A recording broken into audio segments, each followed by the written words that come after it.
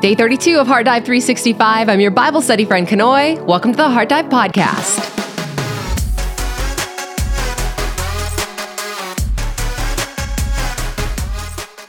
Guess what? It's Holly's birthday. If you guys want to give Holly some birthday love, do so in the comments below.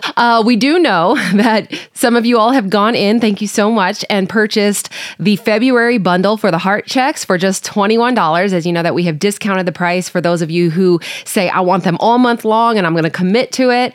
But you're saying, there's nothing in the February folder. Well, that is because it is a living document, meaning every single day when I finish posting, when I finish sending Holly the heart checks, that is when she will add it to the folder. So because today's February 1st, today will be the first day that is added to that folder. So you will continue to get those on a daily basis. Now, I also know that there are some people who have purchased internationally and you're facing some shipping issues. So we're trying to figure that out. So just bear with us, give us a little bit of patience and some time to be able to figure that out. Holly's going to work on it later today, even though I told her to throw her phone in the trash for the day and just get some rest and have a blessed birthday. But she is the way she is and she's going to continue to work on it. So hang tight. We will get that fixed. And otherwise, if you could please help us out by hitting that like button if this is part of your life, if you're part of the Heart Dive family, and making sure you're subscribed to the channel, you got that notification bell hit so that you know when the videos come out. You can always check our website, heartdive.org, if you miss any emails or anything like that, because everything is there. And of course, everything's always here on YouTube as well. And if you're new here, we welcome you. Let us know where you are in the world, where you are watching from, and make sure to check our description box or the show notes for any questions that you might have. Today, we are in Exodus chapters 7 through 9, where we are encountering what is, in my opinion, one of the more frustrating reads as God declares his judgment upon Egypt with the first 7 out of the 10 plagues. And we end up on this merry-go-round of Pharaoh's fickle and stubborn heart. But hang in there, we're going to get through it together. But before we do that, let's go ahead and pray. And we are doing so in the ESV by Crossway translation, if anybody had any questions about that. Otherwise, let's go ahead and pray and prepare our hearts. Our Father who art in heaven, hallowed be your name. Your kingdom come and your will be done on earth as it is in heaven.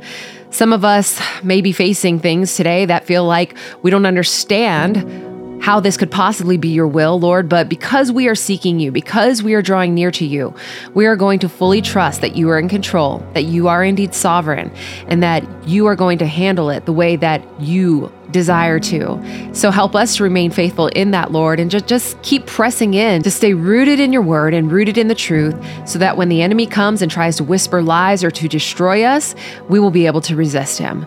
Forgive us of our sins, Lord, anything that we've done that has grieved your heart, where we have hardened our own hearts, Lord. I pray that you will soften them now. We give you full permission, God, as we humble ourselves before you and say we want you to change us where we need to be changed. We want to be transformed from glory to glory. We don't want to go back to the old ways. We don't want to go back to the old life. We don't want to feel the way we used to feel. We want to walk in that freedom and joy that we know is abundantly available to us today.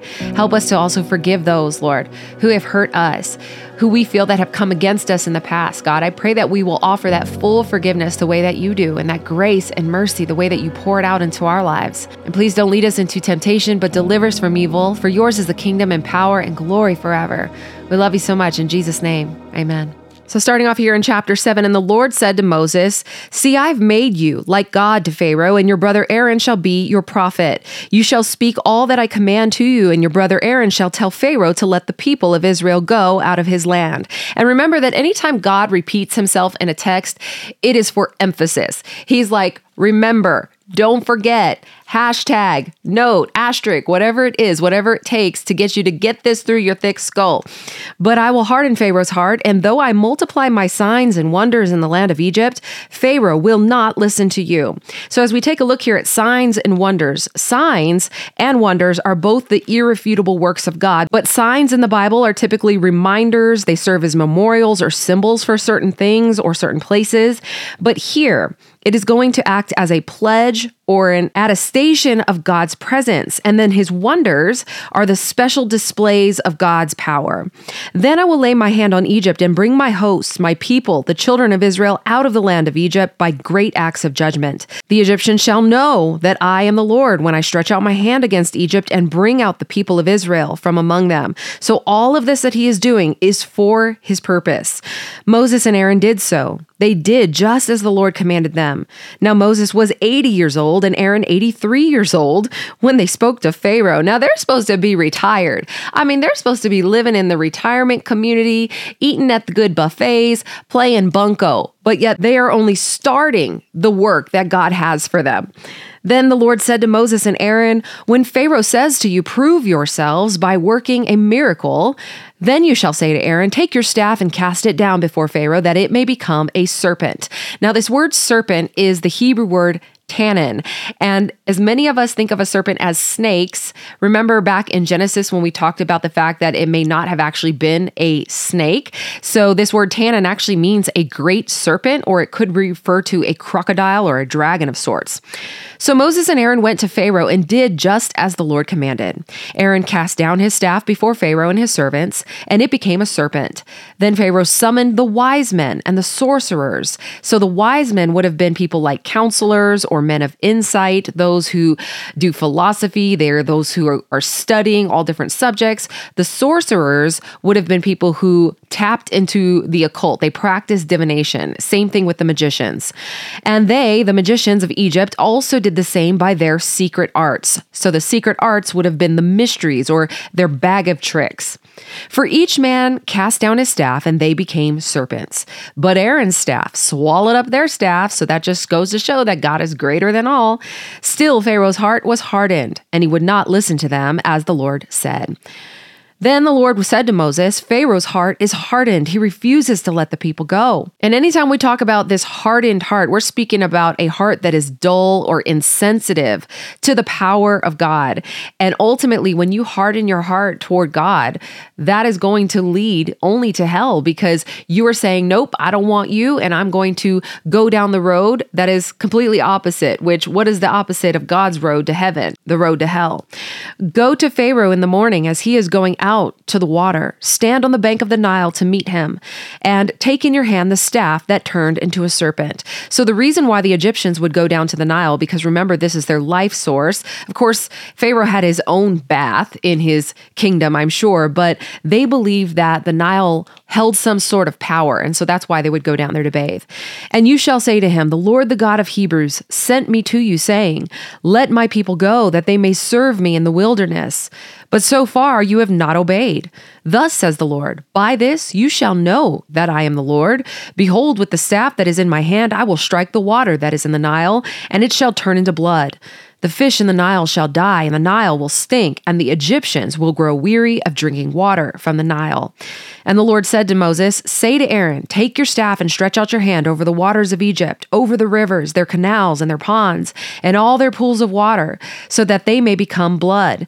And there shall be blood throughout all the land of Egypt, even in the vessels of wood and the vessels of stone,' which those vessels would have been barrels that would hold their drinking water. So even that is going to turn to blood. Now, the question remains, is this actually turning to blood? Well, if we have the knowledge about how these plagues played out, let's take a look at that to give us some context here. There was always a pattern between these plagues where God would send two warnings. So, for example, the first two plagues they would have been warned about, and this would have been an opportunity for them to repent, say, no, we don't want the plague. But if they didn't repent, which we know they don't, God sends the plague. But then the third plague, and this will happen 3 different times, is unannounced, and it is worse than the first 2 before it. And so each of the plagues grow in severity. Now, the first 9 plagues are all, quote, natural events. So they are things that would have happened in the natural realm. So when we look at this blood, is this actually blood? Well, that would have been out of step with the natural order of things. So one way that scholars look at this is that torrential rains may have brought the red soil and algae that would have polluted the Nile and polluted all of the water sources, and that would have given it the red color, as well as the algae choking out all of the oxygen and making it unfit for all of the animals and wildlife to live in there. And so that is why they would have ended up dying. Verse 20, Moses and Aaron did as the Lord commanded. In the sight of Pharaoh and in the sight of his servants, he lifted up the staff and struck the water in the Nile, and all the water in the Nile turned into blood. And the fish in the Nile died, and the Nile stank, so that the Egyptians could not drink water from the Nile. There was blood throughout all the land of Egypt. And I don't know if you've ever dealt in an area of a flood and the aftermath of it, but it is stank, just like it says here. But the magicians of Egypt did the same by their secret arts. So Pharaoh's heart remained hardened, and and he would not listen to them as the Lord had said. So these Egyptians are recreating it. And the question, of course, is, well, how did they recreate it? Well, what they may have done, because we will see here that the only way for them to seek water to be able to find that water to drink, they would have to dig up in the wells to get that good drinking water, that pure water. So what they may have done is they may have actually dug into the wells, gotten up the water, and then turned it red somehow, whether it be by a dye or something else. So they were able to kind of recreate what God had done naturally. However, Satan will always do that. He will try to replicate what God does, yet it never makes anything better. Sin will always make things worse. And that's exactly what's going to happen here. Because if they actually wanted to refute God's power, you'd think they would actually turn the Nile back to regular water, right? If they actually had the capacity to do good, why wouldn't you do good? Verse 23, so Pharaoh turned and went into his house, and he did not take even this to his heart. And all the Egyptians dug along the Nile for water to drink, for they could not drink the water of the Nile. So there it is. 7 full days passed after the Lord had struck the Nile. So in the end, God told Moses and Aaron from the beginning that this was going to happen. I mean, he said that he was going to show his power, and Pharaoh simply was not going to listen. His heart would be hardened. And I don't know if you've ever dealt with a hardened heart, but it is so heartbreaking. It is so defeating. Yet here we see Moses and Aaron continuing to do everything that God told them to do anyway, despite knowing that in the short term, Pharaoh would be completely indifferent. And as easy as it is to read this in disbelief, like, oh my gosh, here we go again. I mean, we too can sometimes be insensitive to what God is trying to show us. We don't have to be angry to have a hardened heart. It shows itself in our attitude.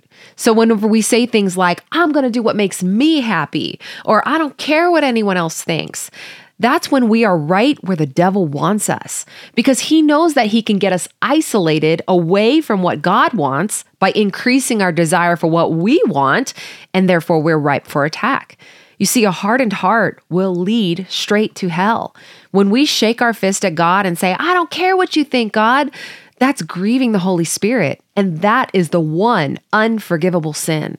So heart check. How soft is your heart?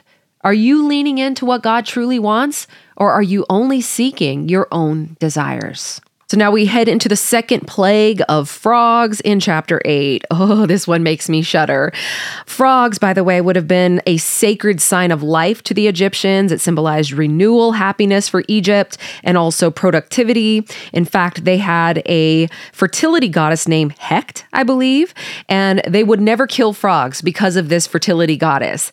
And it was because of the fact that frogs do reproduce so quickly and easily. So that is why it symbolized that production or that fertility. And I remember my daddy always telling me when I was little, frogs are good. They eat the pests that eat the crops. So we need frogs. And I'm like, we don't need frogs, but I guess we need frogs. But the interesting thing is that what once ate the pests is now going to become the pest. Verse 1, then the Lord said to Moses, go into Pharaoh. So here we see him warning him on the second plague, and say to him, thus says the Lord, let my people go that they may serve me. But if you refuse to let them go, behold, I will plague all your country with frogs. The Nile shall swarm with frogs that shall come up into your house and into your bedroom. Which means they're getting all the way up to the second floor. Because if you think about Pharaoh's house, it ain't just this one little one-story shack. And on your bed and into the houses of your servants and your people and into your ovens, oh gosh, and your kneading bowls. Anybody else shivering over here?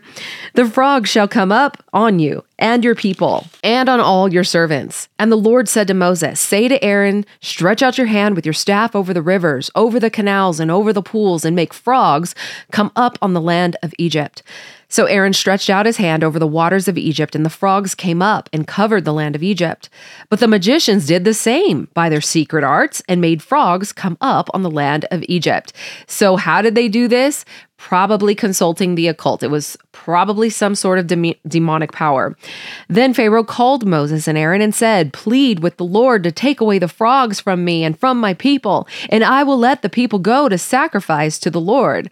Now you would think that he would actually call upon his magicians if he had so much faith in them to make the frogs go away, but okay. So Moses said to Pharaoh, be pleased to command me when I am to plead for you and for your servants and for your people that the frogs be cut off from you and your houses and be left only in the Nile. So in other words, he's saying, when do you want this to happen? And look at what he says, verse 10. He said, tomorrow. Pharaoh is pleading for the frogs to be taken away, yet when Moses asks him when, he says tomorrow? I mean, why not now? Well, if we liken the plagues to sin or selfish desires, it's the same way with us. Perhaps Pharaoh was giving the magicians one more day to prove God weak, or the same way that I say, I'm going to start my diet tomorrow. Every single day, because I want one more day to be able to go to Crumble Cookie and get the limited edition cookie of the month. Have you guys seen that, by the way? My friend Erica just sent me a picture last night. She's like, girl, we need these. Or else I will fold my laundry tomorrow, only for it to pile up into an even bigger heap. Or some people are saying, I'll stop drinking tomorrow, or I'll stop texting him tomorrow. You see, sin is deceptive. We think we can handle it, yet we're unable to turn away now because it is handling us. You see, sin is pleasurable for a season, but it always leads to destruction. So heart check. Is there something that you're putting off until tomorrow that God is pleading with you to deal with now? And the thing we need to remember is sin isn't bad because God said it is. I mean, God declares it wrong and tells us to flee because of the fact that it's bad. He wants what's best for us, and He knows where every path leads. And the path of sin will only lead to death. Now Moses said, "Be it as you say, so that you may know that there is no one like the Lord our God." So he is comparing him, of course, to Egypt's many gods. And he's like, our God is the best. "The frogs shall go away from you and your houses and your servants and your people. They shall be left only in the Nile." So Moses and Aaron went out from Pharaoh, and Moses cried to the Lord about the frogs as he had agreed with Pharaoh. And the Lord did according to the word of Moses. And I thought this was interesting because I thought to myself, now, does Moses actually believe Pharaoh and that he's actually going to soften his heart and do what he says? Or is he just doing this because he's being faithful to God? Now the frogs died out in the houses, the courtyards, and the fields, and they gathered them together in heaps, and the land stank. And I don't know if you've ever smelled a dead animal, but to have heaps of them lying around would have been nauseating. I mean, this is a smell that you will never forget if you smell what death smells like. And it's just the same way that sin stinks. It's going to leave a stench in your life. But when Pharaoh saw that there was respite, he hardened his heart and would not listen to them as the Lord had said. So here we see once again that he's just being stubborn. And whenever he suffered, of course, his heart softened. But whenever he received that respite, his heart would harden once again. And this is the pattern that we will continue to see. Now, stubbornness is always birthed out of selfishness. And we've got to remember that when we are stubborn, it will affect others, it will ultimately lead to rebellion, and it will blind us to the truth. So when we are being stubborn, we don't even have the capacity or the ability to see truth for what it is. Verse 16, "Then the Lord said to Moses, say to Aaron, stretch out your staff and strike the dust of the earth so that it may become gnats in all the land of Egypt." So notice that this is a third plague that is coming unannounced. So this third plague being one of gnats or even lice is what some scholars believe it is. And they did so. Aaron stretched out his hand with his staff and struck the dust of the earth, and there were gnats on both man and beast. And so this would have been the most ultimate despicable act by God, because no Egyptian is going to accept a sacrifice of an animal full of lice. And remember, these are guys who shaved their entire bodies. I mean, probably one of the reasons is to make sure that they don't have any sort of gnats or lice on their bodies. And all the dust of the earth became gnats in all the land of Egypt. And the magicians tried by their secret arts to produce gnats, but they could not. So there were gnats on both man and beast. Then the magician said to Pharaoh, "This is the finger of God." So they are giving credit now to God because obviously they cannot reproduce what God is doing. But Pharaoh's heart was hardened anyway, and he would not listen to them as the Lord had said. This is the worst place that we can be, is ignoring the things that God is doing right in front of us. Now, we will see the finger of God in other places in the Bible. In Exodus 3, we will see that by the finger of God will be how the commandments are written. We will see the finger of God writing on Belshazzar's wall in Daniel 5. And then in John 8, Jesus, of course, writing in the dust with his finger. And what will happen whenever the finger of God writes, it is pointing out some sort of wrongdoing, and it's going to do one of two things for you. It's either going to lead you to repentance, the same way that the men who were accusing the woman of adultery walked away, or it is going to lead to your judgment because you are unwilling to listen the way that Pharaoh was. Verse 20, then the Lord said to Moses, rise up early in the morning and present yourself to Pharaoh as he goes out to the water and say to him. So here the fourth plague, he is warning him once again. Thus says the Lord, let my people go that they may serve me, or else if you will not let my people go, behold, I will send swarms of flies on you and your servants and your people and into your houses. Now, some people say that these swarms could have actually been mosquitoes or fleas, but we're just going to go with flies because that's what this translation says. And the houses of the Egyptians shall be filled with swarms of flies, and also on the ground on which they stand. And again, I am shivering because next to reptiles and amphibians, flies are my next greatest enemy. But on that day, I will set apart the land of Goshen where my people dwell, so that no swarms of flies shall be there, that you may know that I am the Lord in the midst of the earth. So in a sense, Goshen, where the Israelites are living, is going to be a no-fly zone. But okay. Thus I will put a division between my people and your people. And so this shows that God does indeed set us apart. He desires for there to be a boundary between us and the world. He'll protect us. Tomorrow this sign shall happen. And the Lord did so. There came swarms of flies into the house of Pharaoh and into his servants' houses. Throughout all the land of Egypt, the land was ruined by the swarms of flies. Then Pharaoh called Moses and Aaron and said, go sacrifice to your God within the land. So we almost had some hope there when he's like, go sacrifice to your God, but then said, in this land. You see, Pharaoh's trying to get Moses to compromise here by saying, fine, you know what? You can worship, but you got to stay here. In other words, he's like, keep one foot in the world and one foot in worship. And that's what the enemy will do. He knows that if he can keep one foot on his territory, then he actually has a foothold. And if he has that, it's one step closer to completely destroying you. Because remember, sin doesn't just suddenly happen. It always starts with compromise. A little here, a little there, until you are completely out of control. So heart check.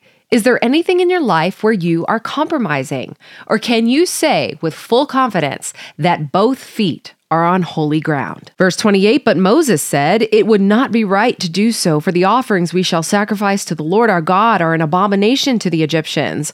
So sheep actually were detestable to the Egyptians, and that would have been among the animals that they probably would have sacrificed.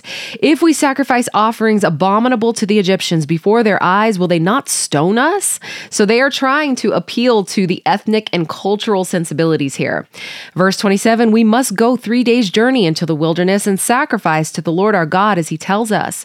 So Pharaoh said, I will let you go to sacrifice to the Lord your God in the wilderness, only you must not go very far away. Plead for me. Then Moses said, behold, I am going out from you, and I will plead with the Lord that the swarms of flies may depart from Pharaoh, from his servants, and from his people tomorrow. Only let not Pharaoh cheat again by not letting the people go to sacrifice to the Lord. So he's giving him a little bit of grace here. He's saying, okay, we'll do this for you, but you got to promise that you're not going to cheat us again. So Moses went out from Pharaoh and prayed to the Lord. And the Lord did as Moses asked and removed the swarms of flies from Pharaoh, from his servants, and from his people. And not one remained. But Pharaoh hardened his heart this time also, and did not let the people go. So fourth verse, same as the first, and it's going to continue here in chapter 9. Then the Lord said to Moses, go in to Pharaoh and say to him, thus says the Lord, the God of Hebrews, let my people go, that they may serve me. For if you refuse to let them go and still hold them, behold, the hand of the Lord will fall with very severe plague upon your livestock that are in the field, the horses, the donkeys, the camels, the herds, and the flocks. But the Lord will make a distinction between the livestock of Israel and the livestock of Egypt, so that nothing of all that belongs to the people of Israel shall die. And what we've got to understand is that when God destroys the livestock of the Egyptians, this is not only going to destroy their economy, but it's also going to destroy their military, because you see here that they're taking the horses out as well. And once again, God's saying, I'll protect my people though. And the Lord set a time. So here we see his divine timing is always purpose purposely set, saying, "Tomorrow the Lord will do this thing in the land." And the next day the Lord did this thing. All the livestock of the Egyptians died, but not one of the livestock of the people of Israel died. And Pharaoh sent, and behold, not one of the livestock of Israel was dead. But the heart of Pharaoh was hardened, and he did not let the people go. You wouldn't say. Verse 8, "And the Lord said to Moses and Aaron, Take handfuls of soot from the kiln, and let Moses throw them in the air in the sight of Pharaoh. It shall become fine dust over all the land of Egypt, and become boils, breaking out in sores on man and beast throughout all the land of Egypt." So they took soot from the kiln and stood before Pharaoh, and Moses threw it in the air, and it became boils, breaking out in sores on man and beast. And the magicians could not stand before Moses because of the boils, for the boils came upon the magicians as well, and upon all the Egyptians. But the Lord hardened the heart of Pharaoh, and he did not listen to them as the Lord had spoken to Moses. And so here we see God actually declaring that he is now hardening Pharaoh's heart. But this is actually confirming Pharaoh's choice of resistance thus far, God knowing that he's going to continue to resist anyway. So he's not overruling free will here. He simply knows that Pharaoh is going to harden his heart. And so he's like, you know what? Let's go. And he continues to bring plague after plague, meaning an offering for mercy, an offering for repentance. Verse 13, "Then the Lord said to Moses, Rise up early in the morning and present yourself before Pharaoh and say to him, Thus says the Lord, the God of the Hebrews, Let my people go that they may serve me. For this time I will send all my plagues on you yourself." So this is God saying, listen, buddy, I'm in control, not you, and on your servants and your people, so that you may know that there is none like me in all the earth. So here we see that the plagues are indeed growing in intensity. "For by now I could have put out my hand and struck you and your people with pestilence, and you would have been cut off from the earth. But for this purpose I have raised you up to show you my power, so that my name may be proclaimed in all the earth." So God always has a purpose for everything that he does, and it is going to be for his glory. He will turn it around. "You are still exalting yourself against my people and won't let them go. Behold, about this time tomorrow, I will cause very heavy hail to fall, such as never has been in Egypt from the day it was founded until now." So this will be unprecedented hailstorms. "Now therefore get your livestock and all that you have in the field into safe shelter, for every man and beast that is in the field and is not brought home will die when the hail falls on them." Well, isn't this merciful of God to warn them to actually go get their livestock and get them to safety? "Then whoever feared the word of the Lord among the servants of Pharaoh hurried his slaves and his livestock into the houses. But whoever did not pay attention to the word of the Lord left his slaves and his livestock in the field. Then the Lord said to Moses, "Stretch out your hand toward heaven, so that there may be hail in all the land of Egypt, on man and beast and every plant of the field in the land of Egypt." Then Moses stretched out his staff toward heaven, and the Lord sent thunder and hail, and fire ran down on the earth. This word fire could have been lightning. And the Lord rained hail upon the land of Egypt. There was hail and fire flashing continually in the midst of the hail, very heavy hail, such as had never been in all the land of Egypt since it became a nation. So unprecedented hailstorms. The hail struck down everything that was in the field in all the land of Egypt, both man and beast. And the hail struck down every plant of the field and broke every tree of the field. Only in the land of Goshen, where the people of Israel were, was there no hail. So once again, God protecting his people, and all of the people, of course, who listened to him to get to safety, obviously were not affected. But basically, this hailstorm leveled this entire area. Then Pharaoh sent and called Moses and Aaron and said to them, "This time I have sinned." And I was like, wow, okay, now you're going to admit it? "The Lord is in the right, and I and my people are in the wrong. Plead with the Lord, for there has been enough of God's thunder and hail." I mean, at least he's confessing. The fact that Pharaoh is begging, though, for Moses to intercede on his behalf, it does show a little bit of faith on his part, but he acknowledges the power of God only whenever God's against him. And then he goes to Moses as if he has this favor upon him to move God's heart. And I think we sometimes have this tendency to do this as well. Heart check. When you need prayer, do you hit your knees? Or do you hit up the most spiritual person you know and ask them to pray for you? Now, side note, asking for prayer is a wonderful thing to do. Don't ever stop doing that. Intercession is amazing. But the point I'm trying to make here is that we should never allow asking others for prayer to supersede our own individual prayer life. And that is what Pharaoh is doing here. So he continues, I will let you go and you shall stay no longer. And Moses said to him, as soon as I have gone out of the city, I will stretch out my hands to the Lord. The thunder will cease and there will be no more hail, so that you may know that the earth is the Lord's. But as for you and your servants, I know that you do not yet fear the Lord God. So Moses is calling him out on his stuff right here. We are seeing that he is acting purely in obedience to God and not because he believes what Pharaoh is saying. The flax and the barley were struck down, for the barley was in the ear and the flax was in the bud. But the wheat and the emmer were not struck down, for they are late in coming up. What in the world is this little part in the parentheses doing here? Well, this is showing us, if we know anything about farming, which I don't, but thank God for scholars who do, that barley is actually harvested in the spring, wheat is harvested in the summer. So this is going to show that these plagues actually lasted at least over the course of a year. So Moses went out of the city from Pharaoh and stretched out his hands to the Lord, and the thunder and the hail ceased, and the rain no longer poured upon the earth. But when Pharaoh saw that the rain and the hail and the thunder had ceased, of course he sinned yet again and hardened his heart, he and his servant. So here we have some short-lived remorse. So the heart of Pharaoh was hardened, and he did not let the people of Israel go, just as the Lord had spoken through Moses.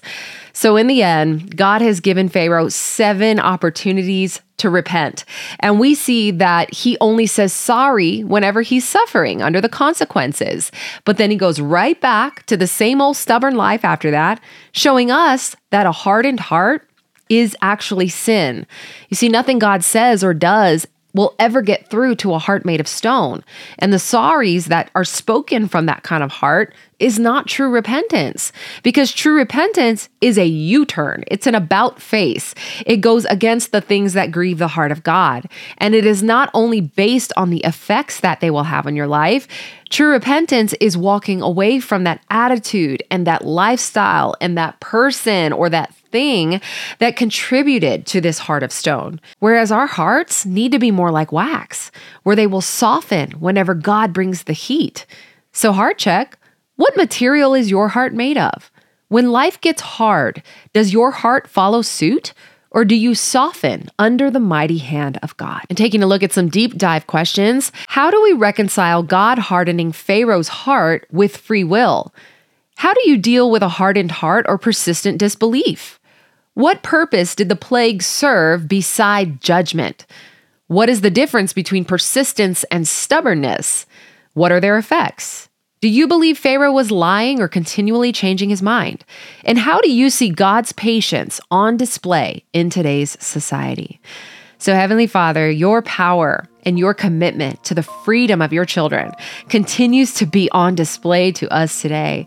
We thank you, Lord, for being so merciful and giving us chance after chance to turn our hearts toward you.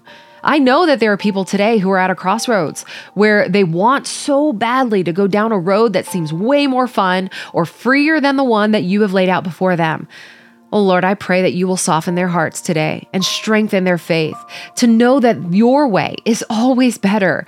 Sin only brings pleasure for a moment, but it will lead to destruction, whereas obedience and faithfulness leads to an eternity of pleasure, even though it may hurt in the temporary. Help us, Lord, to see the importance of obedience to you and what you command and what consequences we may face whenever we do harden our hearts. I pray that we will always hear and heed your voice as we seek to do your will. We acknowledge, God, your might today. Forgive us where we have sought to prove you wrong or to prove that your mighty acts and your signs and your wonders no longer exist. We are not the authority to say that, whether you can and will still do these things today. So may we have an open heart so that we won't dismiss whenever you do something miraculous. I pray, Lord, that you will help us to be able to deal with people who might have hardened hearts or defiance or stubbornness. We know that we can't change them, only you can, but we can still be faithful in speaking truth and declaring warnings and loving them through it. So where the enemy will seek to divide, God, I pray that you will bring unity. But we also recognize that you will create boundaries in order to protect your people, and that still stands today. So where we need that protection from an impending storm, will you cover us in the shadow of your wings? Thank you for loving us with an unyielding and persistent love, despite our disobedience or waywardness. I pray that we won't only submit to you when the going gets tough, only to turn back to our old ways, but instead, please lead us in the way everlasting. We want to be able to truly repent. We want to turn toward you and never look back. So we do today look to you, our beacon of hope in this time of uncertainty. We thank you so much, God, for your faithfulness. We love you so much. In Jesus' name we pray. Amen. Heaven and salvation is a divine gift that is given to us by grace. None of us deserve it. In fact, the Bible says that the wages of sin is death, and every single one of us have fallen short, and then we desperately need someone to pay that price. And Jesus did it. He didn't do it because we are righteous on our own merit. He did it because he loves us, and he wants to spend eternity with us. But it won't happen if we don't receive him before we leave this earth as Lord and Savior. Hell is a very real thing, and there is no second chance after we take our last breath here. So I want to be able to give someone the opportunity today who is saying, I'm ready. I've never given my life to Christ. I don't know where I'm going to end up after I die, but I don't want to live another day without knowing beyond a shadow of a doubt where I am going to end up. I see now that this is real, and I want to believe. So if that is you, we're going to say a prayer, and I'm going to put the words on the screen so that you can say them audibly with your mouth, because the Bible says that when you believe and confess with your mouth that Jesus is Lord and that he died and rose again, then you will be saved. So we're going to say this prayer together. Believe it in your heart, speak it with your mouth, and know that this is indeed the day of your salvation. Dear Heavenly Father, thank you for Jesus. Jesus, thank you for dying for me. I believe that you came, you died, and you rose again. I confess my sins to you today, and I turn from them, and I now live my life for you. I know that I am forgiven of all my sins, so I receive you now as Lord and Savior, and I belong to you, Jesus. I pray these things in Jesus' name. Amen.